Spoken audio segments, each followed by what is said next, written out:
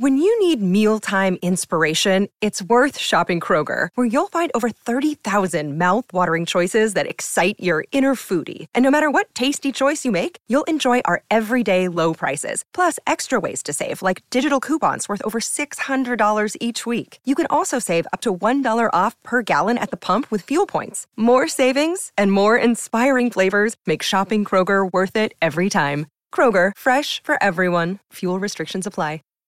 Save big on brunch for mom, all in the Kroger app. Get 16-ounce packs of flavorful Angus 90% lean ground sirloin for $4.99 each with a digital coupon. Then buy 2, get 2 free on 12 packs of delicious Coca-Cola, Pepsi, or 7-Up, all with your card. Shop these deals at your local Kroger today, or tap the screen now to download the Kroger app to save big today. Kroger, fresh for everyone. Prices and product availability subject to change. Restrictions apply. See site for details. This is a podcast from Minute Media. Hashtag no music, no intro. The work edition version of the hashtag Thanks Twitter podcast coming at you. We have a very special guest who's joining us. Both Ryan and I are still right now at our jobs. I'm in a conference room taking a break from saving kids' lives. Ryan is taking a break from whatever Ryan does. We have Thor, and I want to make sure I have it correctly. Is it Nystrom or Nostrum? Nystrom, like straight from Asgard. Joining us, he is the senior content creator at NBC Edge. He's over college football. He's over the draft, and I'll say this to start. I thought I had it bad with my name being Adam West and everything and all the jokes I get in regards to that. You seem to lean into your name actually being Thor. I'm sure we could tell stories about the things we hear about our names, but I appreciate the fact that you lean into it. I do not, because everyone says something about it once a day. If I say my last name, it becomes a whole deal, but I do appreciate you leaning into it and having fun with it. Yeah, I mean, it certainly helps me out on Twitter. And I love whenever they do a new Thor movie, not only because I just appreciate, I like going to the movie, but mostly because it provides me with new GIFs on Twitter. I use those Thor GIFs so dang much. Like I actually need new ones in the catalog. So I'm pumped we're getting a new Thor movie soon. There you go. And he has some of the best GIFs, especially entrances. Yeah, absolutely. So we'll jump right into it. The draft came and passed. It was a huge thing. It was the first draft that Ryan and I went to the Senior Bowl this year. This year we went to Vegas and had a live stream for the draft. Just off the bat, I know round one is kind of where everyone starts, and the Saints training up to 11, drafting Chris Olave at 19. They drafted Trevor Penning, offensive tackle. What were your thoughts in terms of just how they made out in round one? I thought they made out like bandits. I thought they did really good. Chris Olave didn't get some of the love that some of those other guys in the top 4 did during the pre-draft process, but he did for me. I love that kid. I had him wide receiver 2 on my board. I actually had him, I think, the exact same spot overall that the Saints ended up taking him. I think he was 11th on my board. But I love that. And not just the prospect, but also reading the room correctly, reading the situation that you're in correctly. We saw some teams that did not do that in both regards. But the teams that needed the wide receivers, prioritized the wide receivers, and had done their homework, understood what we knew going in, that there was going to be that wide receiver run. It had been heavily reported whether it was going to be 4 of the top 11 or 4 of the top 13, whatever people were reporting heading in. It turns out it was 6 of the first 18. And so for the Saints being aggressive to be able to go up and get one of the guys that was solidly inside that top 4, I thought that was great, because you missed out on those guys, sort of like it had hit midnight for Cinderella. Then you got to do what the Titans did and hope on a prayer with Treylon Burks that the rest of his skill set, you can develop it. Or, the Packers, with the subdivision guy Watson, who I like his tool set, but the Saints got one of the 4 sure things in this receiver class, no doubt about it. And then as far as Trevor Penning to the Saints, that I talked about this in the pre-draft process for about a month heading in. That was one of my favorite team and prospect marriages of the entire board. And so I was just tickled pink that it actually happened. My friend Mike Farrell, about a month ago, I was doing a podcast with him, and he said he was the one that turned me onto this thing initially, because he said Penning is Kyle Turley 2.0. He's just a bigger version. And once it was in my head, I was like, oh my God, it is. And then you can't unsee it. You can't unsee it. And then so then I went back and I looked at both their Razes, and they tested very similarly as well. Again, it's just Penning is in the bigger package, but very similar strengths, very similar weaknesses. Again, it's just Penning's the bigger dude, but I like that pick as well. And that was before the offensive tackles, fell off, right? Because after him, then you jump down to Tyler Smith. Tyler Smith probably can't play tackle right away in the league. I like his developmental traits, but you're probably going to have to start him at guard and then, build him up or whatever. And then maybe in 2023, 2024, whereas Penning was the last sort of sure thing tackle. So in both regards, they got the guys from the top tiers. They used, their equity correctly. Yeah, and I like what you said. I don't know if you guys started that or you started the whole Kyle Turley 2.0 thing, but I have seen that in a lot of places. So I hope that's true, because Kyle Turley was a trip and a good player. Then you get to the second round and the Saints. Me and Adam, we already did a podcast earlier this week about Alontae Taylor, how we kind of felt it was kind of a reach at that point, even though, measurably, and if you look at the parameters the Saints like to aim for as far as measurables and the RAS score and all that stuff, he fits what they look for. Did you have any grade on him, or was he somebody that you probably missed in your draft study? No, I had a grade on him. I had him 111th overall. So I had him a little bit lower. With him, he's a tough eval, because the people that were higher on him, I think they're projecting him probably as a boundary corner. And certainly the athletic profile that you guys talked about, you can sort of dream on him there. But he's either, you can look at him two ways, super versatile or sort of a tweener. You're sort of trying to figure out, is he the cornerback? Is he the safety? Mm-hmm. So, but, the one thing he did to rise during the pre-draft process, it was turn in that athletic composite that he did. He's a really well-built kid. The fact he tested that way across the board, 4.36 speed, 97th percentile, both the splits, 10-yard and 20, they were 92nd percentile or above. He had that awesome broad jump as well. And then he's, 6 foot, 200 pounds, basically 199. So, testing the 90th percentile overall, you're going to have to figure out, is that kid a corner? Is that kid a safety? And then you're just going to have to push his development that way. But I think he's got the skill set, at least athletically, where you can justify trying him at either one. That's well said. I think where Ryan and I was annoyed with the pick is the Saints tend to have like this motto or MO where they'll give you, like, the Saints fans, we as fans have been wanting a wide receiver in the first round for years, and it finally happened. But then we were like, well, you had Trey McBride there. You could have added another weapon if you're going to go all in with Jameis. And then for it to be like a defensive player that for most people around didn't have like a high second round grade on him. And, in terms of the Saints depth chart, like, he is cornerback number 5 right now. Like, it's going to be very difficult for him to get on the field unless he's just a special teams ace. And that was the first thing that everyone kind of brought up when talking about him. But I wanted just to make a segue and get back to Penning.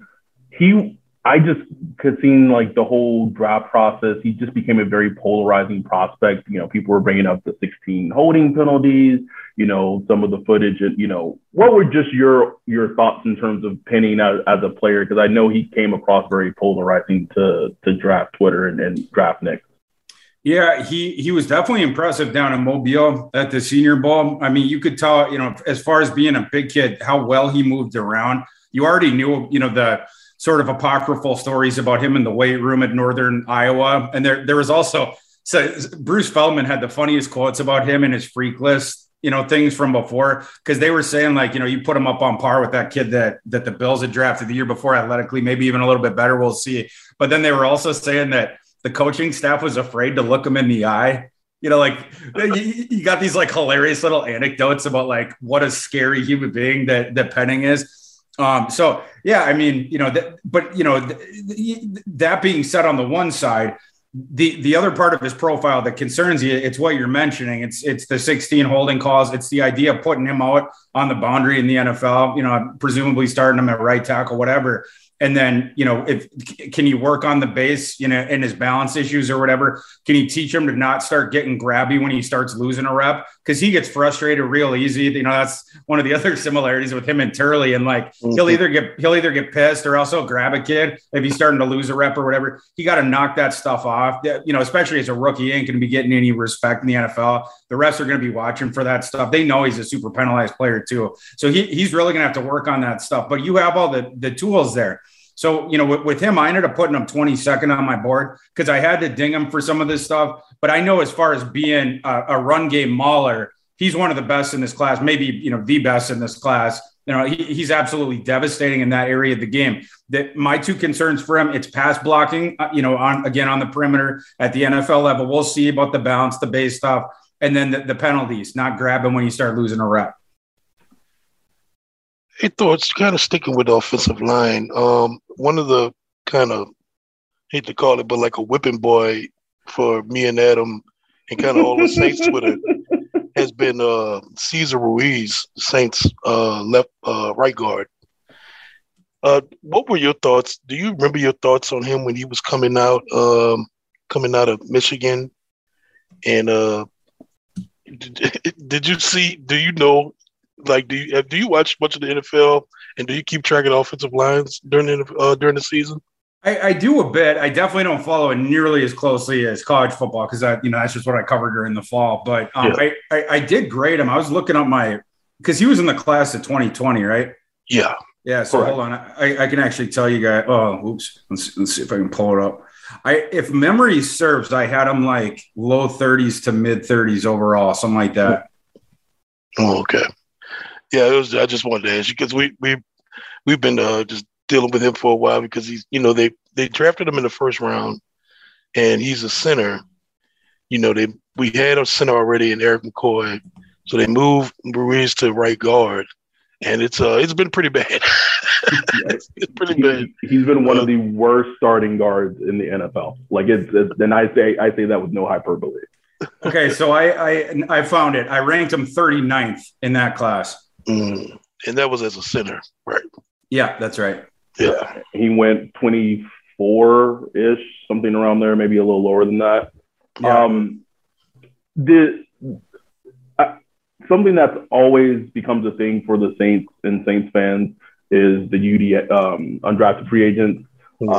Seems like the Saints have potentially maybe gotten some good ones. They got Smoke Monday. One of them probably I'm the most excited about because I just feel like running back is one of the more underrated needs for the teams. And, they're bringing in Sony Michel next week for a visit. Is Abram Smith, the running back from Baylor.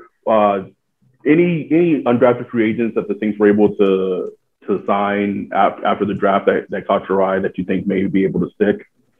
So I actually like Abram Smith. I'll talk to you guys about him in a second, but I had to tell you just a funny anecdote about Smoke Monday. So I do the 500 player comps on my big board. Everyone gets a comp or whatever.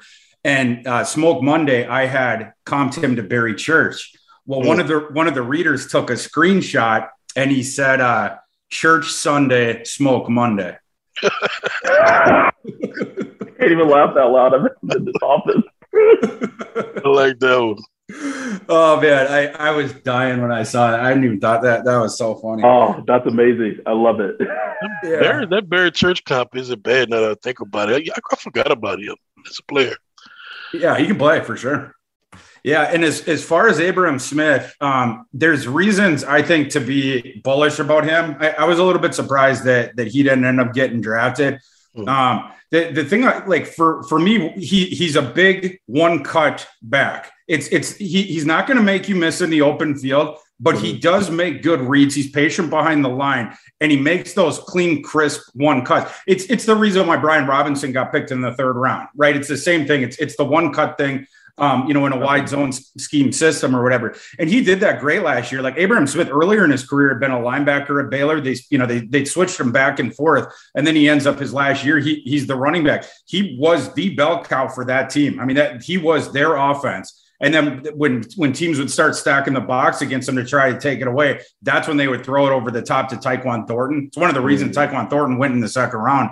But yeah, I mean, Abraham Smith was very, very productive. And I think there's aspects of his game certainly that translate to the NFL. He also gives effort as a pass blocker. Right now, they haven't used him much as a receiver, so I'm not really sure what you're going to get out of him in that regard. But at least as far as the guy that can make the right reads behind the line, he's not going to push the tempo too much. He's going to stay with the tempo of his blockers, and then the one cut thing into the hole, and then break a tackle or two, that sort of thing. He ain't going to outrun anyone past that. But I think he's a guy that could hang around, as a RB3 and then maybe RB2, down the line a little bit.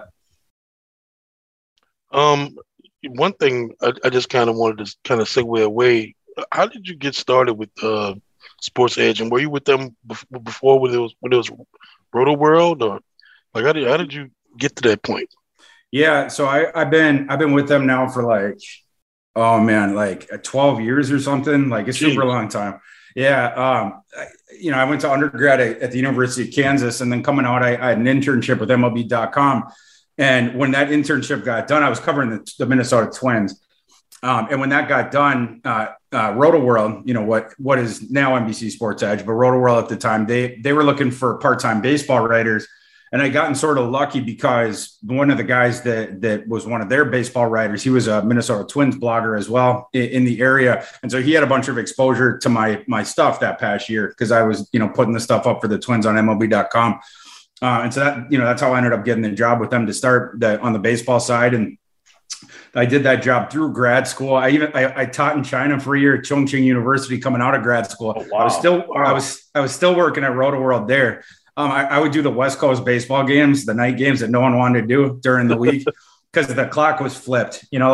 Sometimes you wouldn't get off that shift till like 2 a.m. Central, when I used to do it back home in grad school or whatever. But like in China, that was, 2 p.m. or whatever, so like the games would be getting done at noon. And that was like, my classes were all wrapped up for the day by then. So then I could just go back to the apartment and whip up the game blurbs or whatever. And it was good. And then I got back to the States, and they were looking to build up the NFL draft and college football section. They only had one guy working on it before that. So they asked me if I wanted to do that. And I definitely did, because that's my number one passion. Like, baseball was always a secondary one for me. But, I played football as the sport that I played the longest. I played it up till my senior year of high school. The only reason I quit was because I got an offer from the local newspaper, the sports section, to write Agate and write little stories at night. And I was already the editor-in-chief of my high school newspaper. So I had to hang up the cleats at that point. I didn't think I had a NFL future as a 180-pound starting center. So that was sort of the path that I took. No, I'm glad that Ryan asked that, because I like hearing origin stories for people in the industry, doing their passion. And I at one point envisioned that so for me, and then I fell into my job being a social worker and loved it. And so everything I do, football related podcasting, it's all kind of like a side thing that I still greatly enjoy. But hearing people's passion and how they got to be in the position that they are, it's always great to hear. And our listeners, just grind. That's really what it is. I think we can be honest and say, just really truly grinding and making sure that you're putting your work and yourself out there, that maybe someone it catches someone's eye, and you never know what door that could open.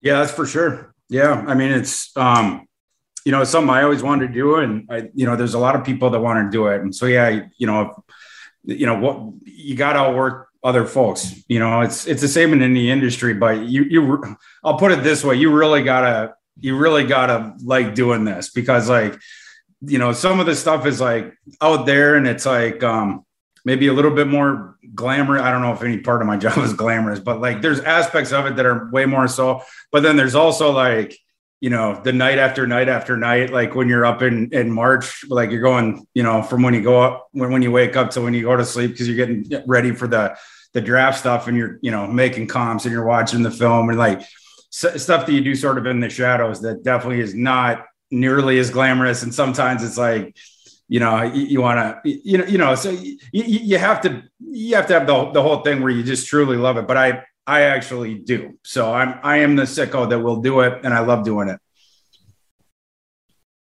So do you still do the blurbs, or do you have other people that do that? I still do them. Yeah. We did was fortunate enough to be a part of the NFL draft blurb project again, where we pre-write them all. And then, during the week, we all sort of pitch in to, the news ticker. My section's the college football and NFL draft one. But then we collab with the NFL on the NFL draft blurbs. Oh, that's dope. That's dope. Because I see your stuff looks like it gets on Yahoo Sports, and so it gets spread around pretty well. For sure. Yeah, for sure. I'll definitely take it. Someone was asking me before, like being on Twitter and stuff. The only reason I'm on Twitter is just to try to introduce more people to my work. You know what I mean? So the more people that, can see it and stuff like that. And I hope they like it, but that's the goal. I've two quick ones for you. Just wrapping up.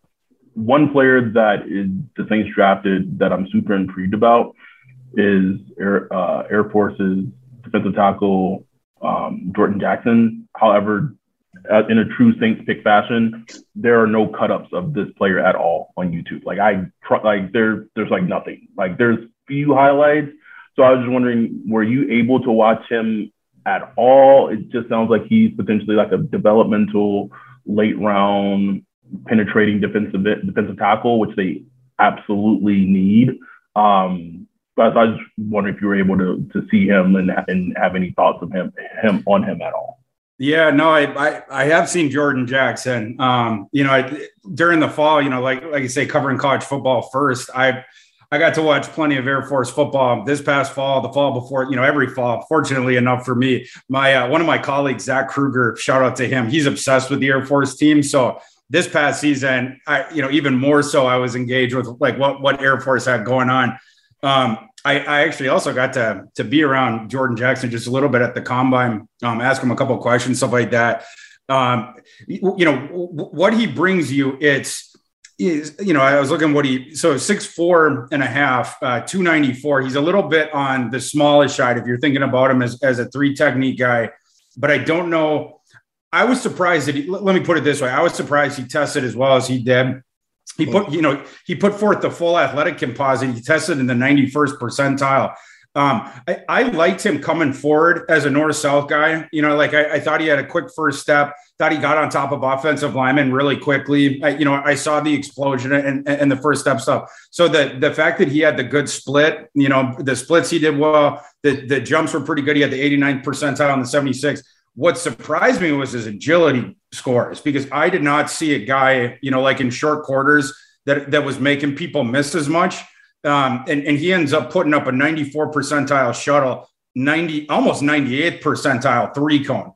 That's sort of eye-opening stuff. That's when he became draftable. He's a tremendous kid, great work ethic, and he has enough of an NFL body. We'll see if he can add a little bit of weight, but he didn't lock himself into the draft until, in my opinion, those agility scores. So then it becomes like, does he need to be taught more of the moves on the field to maximize that agility? Like, why wasn't that coming across in college? Because I think if we'd seen this athlete play in and play out, or like all this stuff, when you're a 91st percentile NFL athlete playing in the Mountain West, you would have liked to see just a bit more disruption. So I saw a little bit more stiffness in the lower half. But again, some of this stuff might be adding pass rushing moves to his repertoire, and then also teaching him, about the counter moves, how to set up pro offensive linemen, sort of like a baseball pitcher. There's a reason that you want to have 4 pitches instead of 2. You keep them off the 1 or whatever, you sequence them. I think the coaching like that is going to help him a lot in that regard too, potentially.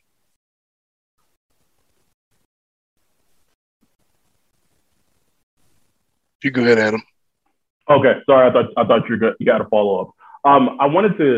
My last one is getting in regards to speaking quickly about 2 things. I guess the Vikings, we're a Saints podcast, but we also like just the NFL in general.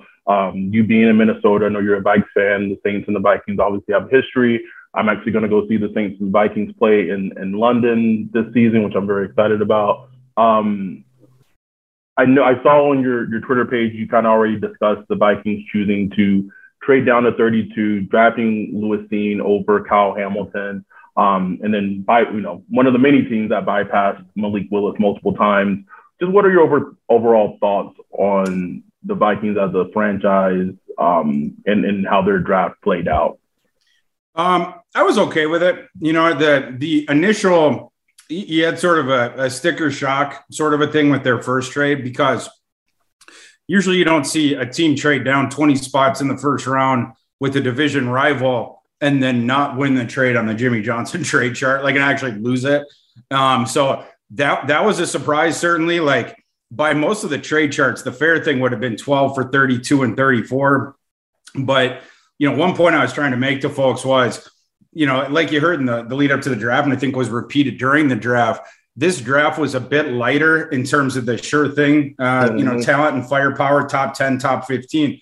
I think the NFL understood that those picks were a little bit, cheaper than, qualitatively than in normal years for the Jimmy Johnson. So you sort of deflate their value a little bit. And then, we had heard that, in large part because of the wave of COVID eligibility by the waiver year in 2020 by the NCAA, where last year's class was a third the usual size in Deck Laurice. This class was bigger, and then next year's class is going to be bigger as well. So that made, rounds 2, 3, 4, 5, 6, even 7. And I also think the UDFA's this crop probably going to be better than the last few that we've seen. And so I think what the Vikings were doing there, they were sort of baking that into those charts of the 12th pick is not as valuable as usual, whereas the 32nd and the 34th, they're more valuable than usual.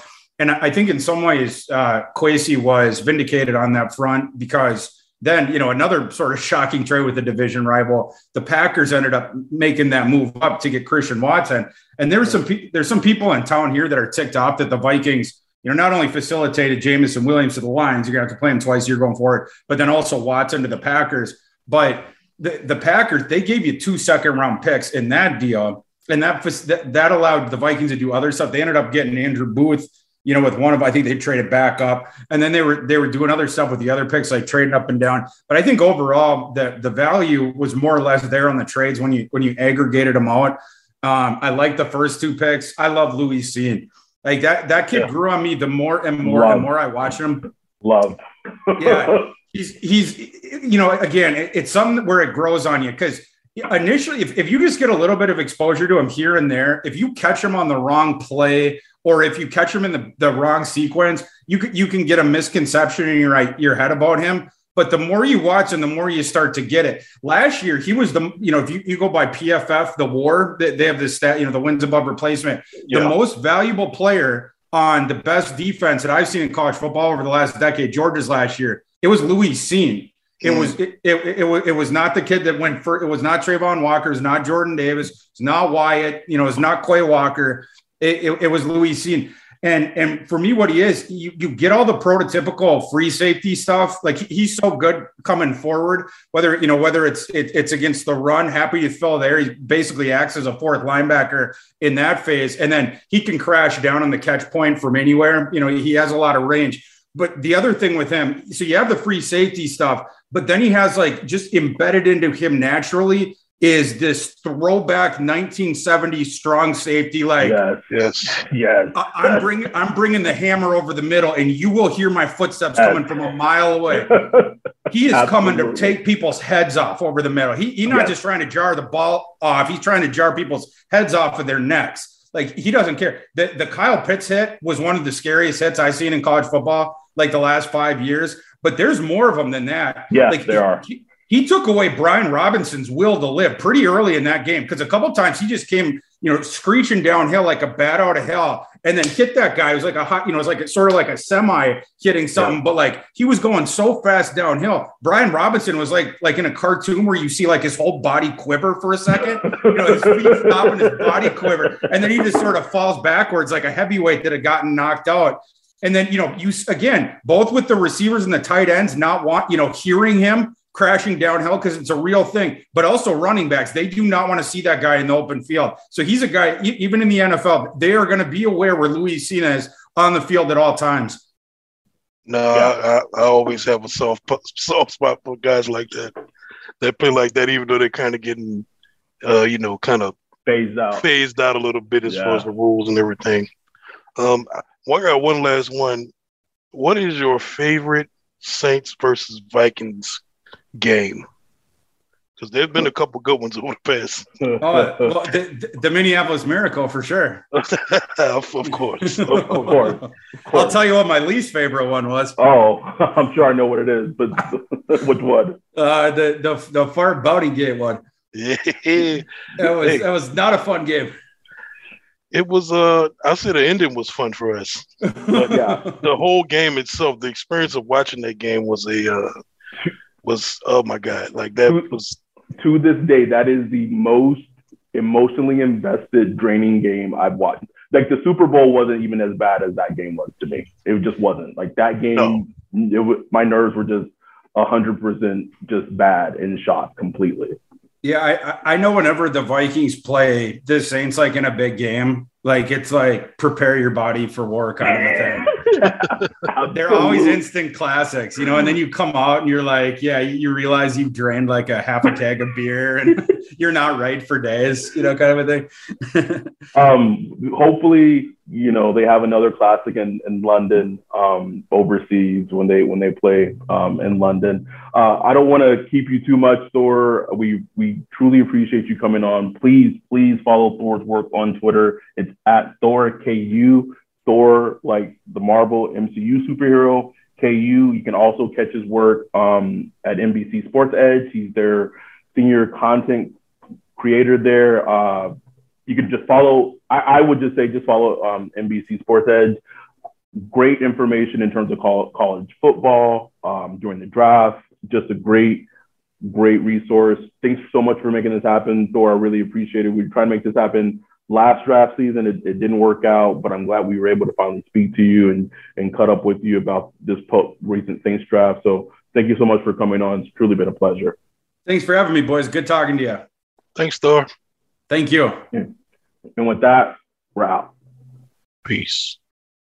You know how to book flights and hotels. All you're missing is a tool to plan the travel experiences you'll have once you arrive. That's why you need Viator. Book guided tours, activities, excursions, and more in one place to make your trip truly unforgettable. Viator has over 300,000 travel experiences to choose from. Everything from simple tours to extreme adventures and all the niche, interesting stuff in between. So you can plan something that everyone you're traveling with will enjoy. Real traveler reviews give the inside scoop from people who've already been on the experiences you're considering. So you can plan with confidence. Free cancellation helps you plan for the unexpected. And 24/7 customer support means you can travel worry-free. Download the Viator app now and use code Viator10 for 10% off your first booking in the app. Find travel experiences for you. Do more with Viator. Save big on brunch for mom, all in the Kroger app. Get 16-ounce packs of flavorful Angus 90% lean ground sirloin for $4.99 each with a digital coupon. Then buy 2, get 2 free on 12 packs of delicious Coca-Cola, Pepsi, or 7-Up, all with your card. Shop these deals at your local Kroger today, or tap the screen now to download the Kroger app to save big today. Kroger, fresh for everyone. Prices and product availability subject to change. Restrictions apply. See site for details.